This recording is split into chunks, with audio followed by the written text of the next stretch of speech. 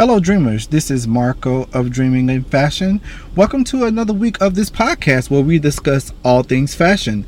So, first up on my list, we're going to talk about Vogue Forces of Fashion. And it's going to be October the 10th through the 11th. And they will have a lot of guests that will be there, people that will be speaking about the industry. But the one that I'm most proud of seeing is none other than Miss Bercalis, Cardi B. She will be joining the Forces of Fashion, and she will be speaking along with Virgil Abloh and Anna Wintour. Well, I just want to say, first of all, I'm really proud of what Cardi has been doing within, just in fashion alone. I know she's not doing it by herself, but she's the catalyst for everything. She's the person that's on the forefront where we see her, she's wearing the clothes and the great styles and different things like that. But however, there's Colin Carter, who's her stylist. He also may be her creative director. So, it's just good to see Cardi B, stepping into that type of role. I mean, I know that she loves fashion. She's a fashion girl.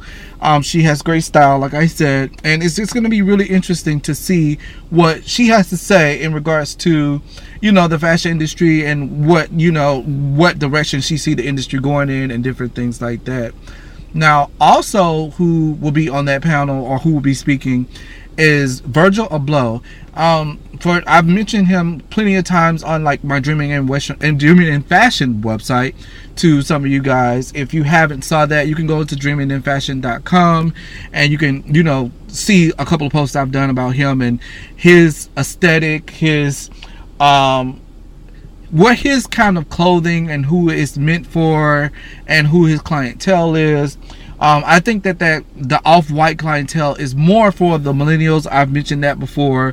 His LV collection, it's supposed to be a more luxe type of brand, but it still teeters the line of, for the millennials or those type of people. Tongue-tied here. Let me not say that. I think it's more for the more younger hip kids that's out right now. That's just my take on it. Now, the other person that's going to be speaking is none other than Mother Anna Wintour. Now, Anna Wintour will be speaking. It's going to be very interesting to hear what Anna has to say, since she's been the actual editor-in-chief of Vogue for so many years. It'll be good to hear her perspective on how the industry, how you should run your business, branding, marketing, all those elements of what comes with running a magazine and being a creative or a creative director. But however, who I really wish I would have saw was none other than Uncle Andre Leon Talley. And I did not know until maybe like recently here that Andre Leon Talley was the person teaching Anna Wintour about fashion. Like he kind of studied, she kind of studied under him, in which I personally didn't know that at first. But that'll be great to see all of that up front and see how, what she has to say, what she's bringing to the table. She's also introducing her master's class. I don't know much about the class. I don't follow. I'm guessing the class will just teaching people about, running their own business and different things like that. So, like I said, Vogue Forces of Fashion, it'll be out in October. If you guys can attend in NYC, get your tickets. And, come back here and let me know how it is. All right. So speaking of new designers and fashion and different things like that, let's just move right along into this topic. There's a trend going on right now with younger designers in the industry where they're losing hope as becoming mainstream designers, not even mainstream designer, but just becoming successful in the fashion industry as a whole, because a lot of people expect designers to give them clothing for free, or they don't want to purchase clothing. They just use them for the style, like for their photo shoots and different things like that. The designer doesn't get credit. Some of the clothes sometimes are damaged or not returned, and I only know some of this because I've heard of stories from different people who are in the industry, who are designers and stylists, and I've had my own personal experiences with being just a designer and a creative, and letting people borrow stuff and different things like that, which I've never had a bad experience, thank God. I don't think, because I think it's due to I haven't had a lot of experience with lending out clothing so that people can borrow. So I think that's one of the reasons why I haven't experienced that personally. But I understand it, and I get it. And most of these young designers are like, I'm spending all of my money, rent money, bill money, all this type of money to create these looks. And people don't understand that these things cost money to create a garment. And it takes time. I mean, it takes a long time to create like these custom one-of-a-kind pieces. And then it's like, okay, you just want me to give this away, for free to you, or just lend this to you, or let you borrow this. And I don't get any type of credit. I don't get any type of monetary value for it. That's kind of wrong. And I don't advocate for anybody to do that, to any designer or any creative, for, their work. It's time, it's effort, it's money, it's blood, sweat, tears sometimes. It takes a lot of effort into creating these custom looks for people, and I don't think that people really understand that. Now, next up on my list here, we're just going to move right along and talk about Piers Moss's actual fashion show. And, at his fashion show, he had a choir, in the background. The choir is singing and the models are walking. The choir, was loud. And just from my own point of view, it was kind of distracting. And I was like, okay, this is distracting. And, I'm online, I'm looking at people's comments and different things like that. I've came across this one particular person. I won't name them, but I'm pretty sure they'll know who they are once I read their comment, and also if they're listening to this podcast. And so the person basically said that it was like, first thing I said was the choir was distracting me from viewing the fashion. So the suggestion to go to Vogue and just looked at the pics was given to them. And then they said, well, the more I flip through, the more his intent drew me in. And then it said, okay, let me say it. It took me a minute to grasp Piers Moss for the things that I would find wearable. And then she said, I realized I need to slow down and get what he was doing. And basically she said it was purpose. So the Reebok gear symbol is blown out, but is paired with the blowout of the Sankofa bird. The West African Sankofa bird is always drawn with his head facing backwards. And then the concept reads that in order to know where you're going, you need to know where you've been. And then she said, most motherfuckers ain't gonna grasp that, but it's there on all the textiles in the warm-up suits, etc. Now, also, she goes on further to say, but wait, he goes further in his textiles and blows out the image of Sister Rosetta Tharpe, the black godmother of rock and roll, and playing her guitar in her best live recording from the early 50s. And then she says, LOL. She said, oh, this is Black History Delight. The black hands playing the keys on the piano chained to the tambourine shows gospel music as linked through our role in history.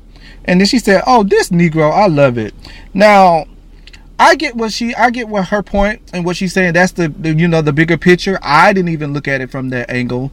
Like I said, the choir was just very distracting. Now, I don't know if this is the trend with fashion shows. I blame Kanye West. That's right. He started this whole choir thing, at these fashion shows. And, I've been seeing a couple of designers doing it. For one, I saw Marc Jacobs doing it. So I was like, wait a minute, is this a trend now where we have choirs at fashion shows? If I wanted to hear about the gospel and different things like that, I would go to church. Like, that's just my take on it. I don't think that choirs are meant to be at fashion shows. It's a lot going on. You know what I mean? That's just my take on it. All right, let's move on to the next topic here. Next topic here is Project Runway star Chris March passes away at age 56. I do remember when he was on Project Runway. He's done great things. He has styled Lady Gaga and Beyonce in some of his garments. I vaguely remember some of that. And heart goes out to him and his family. And it's just terrible. We're seeing a lot of people that were on that show passing away. It's really, really sad to see people in the industry pass away and different things like that. But moving on to something much lighter here, going on to Bishmir Camaraderie. He was on Project Runway. Bishmir Camaraderie is a designer who's from the DMV area. I've been following him for a while now, since 2008, 2009, and the guy is a dope designer. I love his work, and I just recently found out that he didn't even make it to the top 3 on Project Runway, and I was kind of sad because when I was looking at the images or the still shots of his work and compared to some of the other people, I was like, wait a minute. This guy is bringing something innovative, something new, something interesting to the runway. I can't believe he didn't make the top 3. But hey, that's neither here nor there. I'm sure just him being on the show as a whole has, got him more notoriety. More people is probably watching and checking for him now at this particular point, and which is great. You know what I mean? So if you guys haven't saw him, I'm sure you can Google this past season of Project Runway. I don't know his first name, so I don't know what he went by on the show because I haven't watched Project Runway in a really long time, and I didn't watch this season. I just kind of Googled and looked up like pictures and images, went to his personal Instagram page, but his name on Instagram is Bishmir Camaraderie. So if you guys could Google that, I'm pretty sure you'll come across his page and see him from Project Runway. Now, speaking of Runway, so initially I was going to talk about, I was just going to report that Rihanna was having her fashion show on yesterday, which was September the 20th, and I was just going to talk about the show. So now that I've watched the show, I will tell you this: Rihanna has set the bar really, really high for these designers that are out now. This is what I want to see at a fashion show. I don't want to see a choir. I want to see innovation. You know what I mean? So just to sum this all up here, the guests had to place their phones in locked cases to avoid any leaks or videos from the footage of the runway. Since it was going to be streamed on Amazon Prime on the 20th, which was yesterday. So also the runway show was a secret runway show. So there was performances by Migos, Halsey, DJ Khaled, Fabulous, A$AP Ferg, Big Sean, and Rihanna herself.